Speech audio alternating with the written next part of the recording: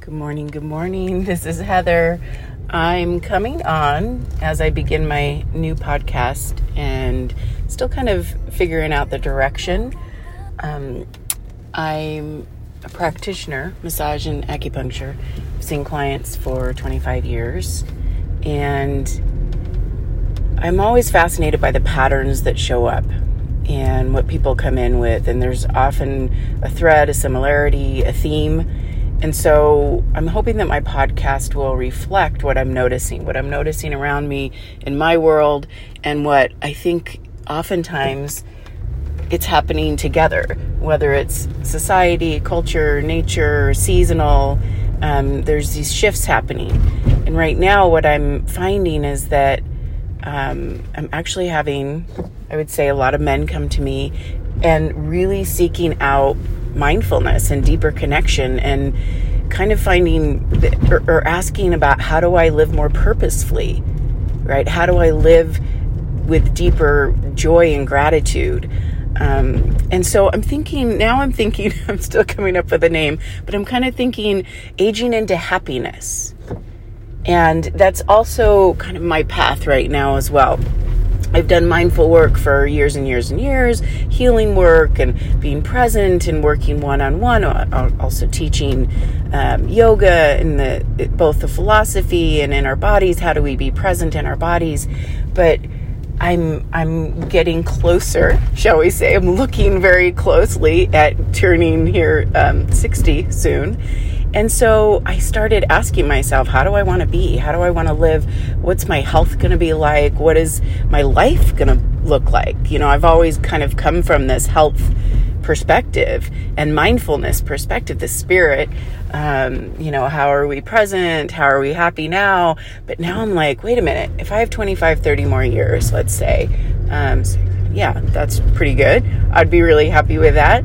But how do I want, what's the essence of this last, I sometimes will say my last trilogy, right? What is that going to look like? Or how do I want that to look like?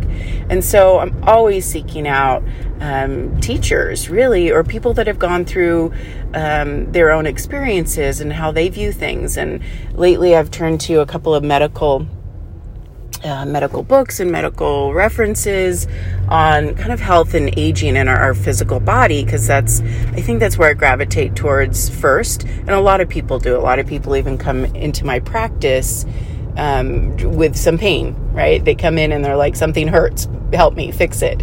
But then it becomes this journey of, oh, you mean healing is about showing up, and healing is about being patient and giving time and allowing the space for the body's own wisdom and time kind of to unravel and to repair, mend, shift, transform. And so, my practice has evolved, and my clients evolve, which is why I love it so much, that they often come with one specific, area in their body that they need help with. And then very shortly after, they'll be coming in for wellness, for the whole thing, mind, body, spirit. They want to come in and relax, and they want to, de-stress, and they want to let go. And they know their body is holding these patterns and these stories and these beliefs that we hold on to.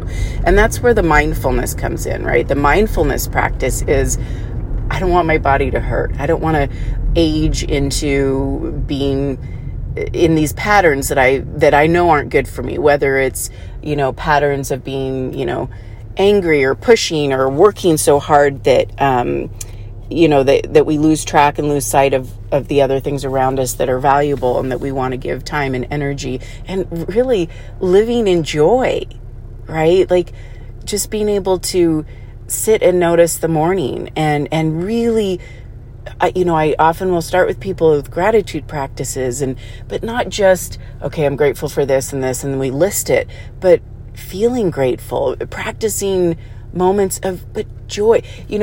Gratitude really, like when I listen to other teachers and podcasts and, people, when we talk about gratitude, can be or interchangeable with the feeling of loving kindness, with with love, with peace, with feeling a deep connection to life and to our own souls, right?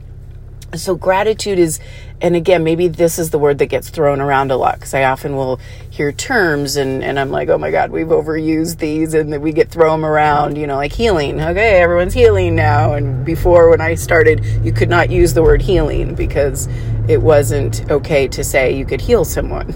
Now it's in everything. You could have a healing drink. And anyway, I digress.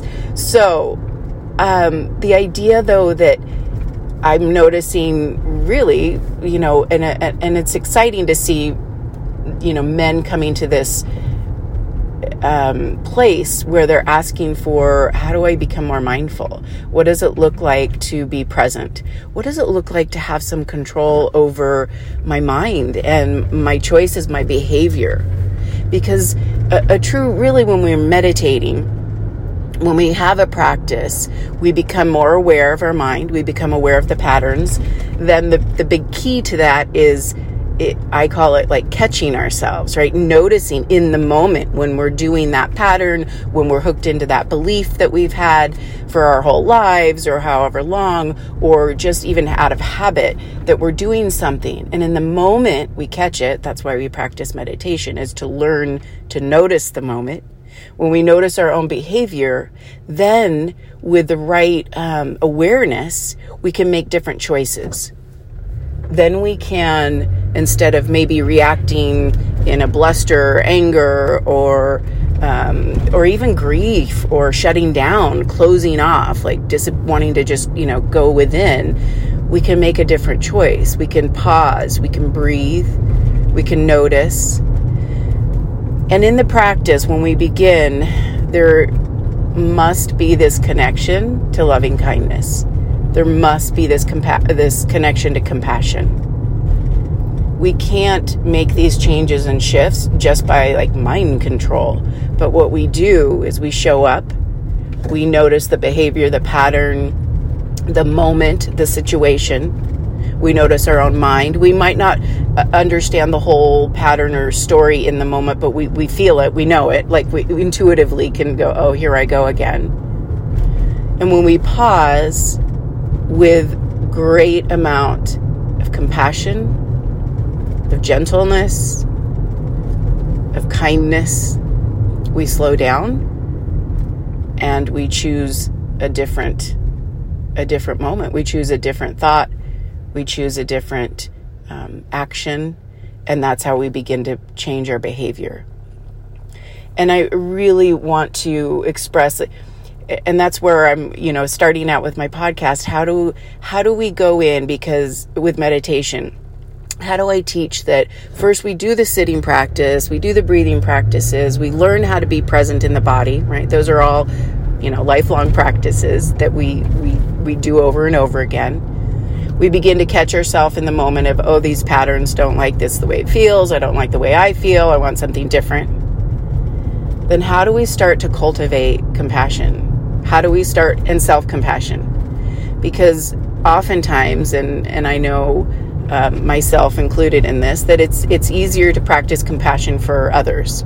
Right? It's easier to be generous, to be caring, to feel love for another person, even another being, an animal, or to have compassion for even a group of people. I've been thinking a lot about the fires lately and the people in Maui.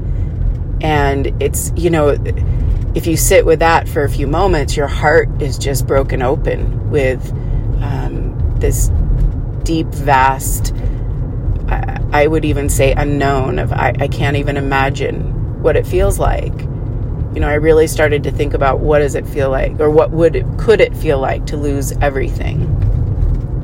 And I don't know if I can even touch into that. I was thinking how close that is to death, and even multiple deaths of, we are invested in the things around us. We're invested in our home, in our surroundings.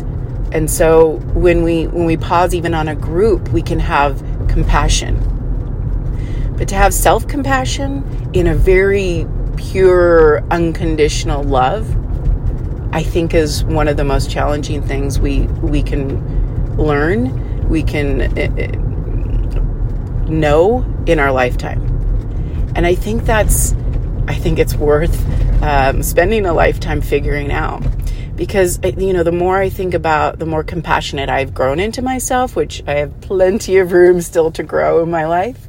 But the more I have found places of compassion for myself, and I would have to say forgiveness and gentleness. Like, God, there's some things I'll do something and I can feel this hardness the way I'm with myself.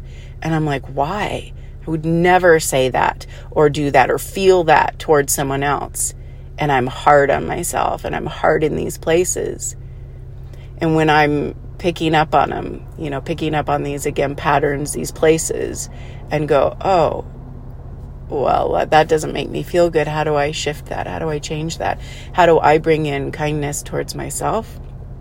When I do that, I am definitely calmer in my life, happier, more peaceful with the people around me, easier to be present for my daughter. I'm not reacting and hard, because I think when we harden towards our own selves, when we're kind of mean and dismissive or have those hard expectations, like, why can't you do better, or whatever the messaging is, or you don't deserve to feel that, or to feel, completely happy with our own beings. When we're that way, how do we think we're going to show up for someone else? And anyone who has a teenager can probably appreciate, the challenging 1 minute things are smooth and good and happy, and the next minute you're like, what? And I think about, the internal messaging that we all do to ourselves.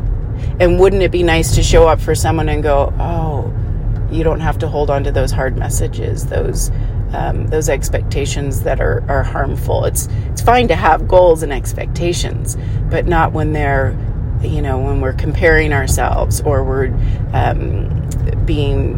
putting ourselves down. And, we could go on and on about how most of us know what that internal dialogue can be like, how hard we can be. So gentleness, and again, a lot of these terms we can interchange. So whatever resonates for you, whether it's, self-forgiveness, whether I love loving kindness, not just even kindness, but loving kindness, I think is a beautiful term. Compassion, compassionate heart, compassionate being, peaceful abiding. Slowing down is a big piece of any of these practices, because our mind goes very fast. And so when going back a little bit to that, the mind-body experiences, we have to catch both our body. You know how they'll say, the body never lies. If you listen to your body, like if you feel your stomach start to ball up into a knot, right, or intuitive, like something's not right, we feel it first in the body. That's a great place to catch ourselves. Or the mind, as we practice more meditation, you start to catch the thought pattern, or the you can hear yourself even say something. Listening to ourselves speak is super powerful. And then even emotions. I'm fascinated right now and studying and diving deeper into our emotions are really that same thing of kind of the body responding. Because I think a lot, and I don't want to go too much into grief today. We'll do that in another podcast. But, pure grief really, I feel like, is connected more to love, like that deep sense of pure love. When you think of someone that you've lost, that you're deeply sad about, or miss, right? Or it's hard when you think about them. When you go a little bit deeper, there's this beautiful joy and connection and wonder. And that's because we loved that person. We love that person still. And that's beautiful. And so even if there's grief with love is not, it's not as overwhelming. It's not debilitating, right? So, because oftentimes grief, when we do feel it, we get kind of knocked down. So back to catching ourselves, our emotions, that our emotions often, like if we're really tearful, if it's giving us messages. If we're feeling really sad, if we're feeling angry, if we're feeling, there's lots of other, frustrated, even melancholy. Our emotions are giving us messages. They're giving us feedback. And so that's also a place to catch. Okay, what's going on? What's the message? What am I hearing? What am I noticing? So I'm hoping that through this wonderful new adventure of coming and speaking and bringing places of both teachings and practices, my goal is to talk a little bit about why we sit. Why would you want to sit? Why would you want to do breathing practices? Why would we slow down? Why would we meditate? Why would we have a gratitude practice? Why would we practice compassion? Tonglen, we could go into, all kinds of other practices. Why would we want to do these? And then actually giving you, I'm going to call them peace pods, these shorter focused podcasts on the practice themselves. So just the practice of, if it's a breathing technique or a sitting meditation technique. Sometimes I will do guided visualizations and meditations and even healing. I'll do some yoga nidra and some light healing meditations as well.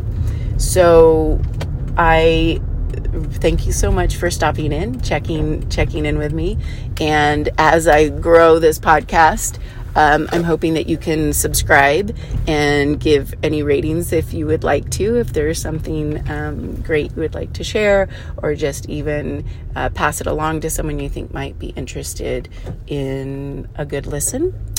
So there we go. There's the beginning of hopefully a long and valuable podcast. Thanks again. Have a great day.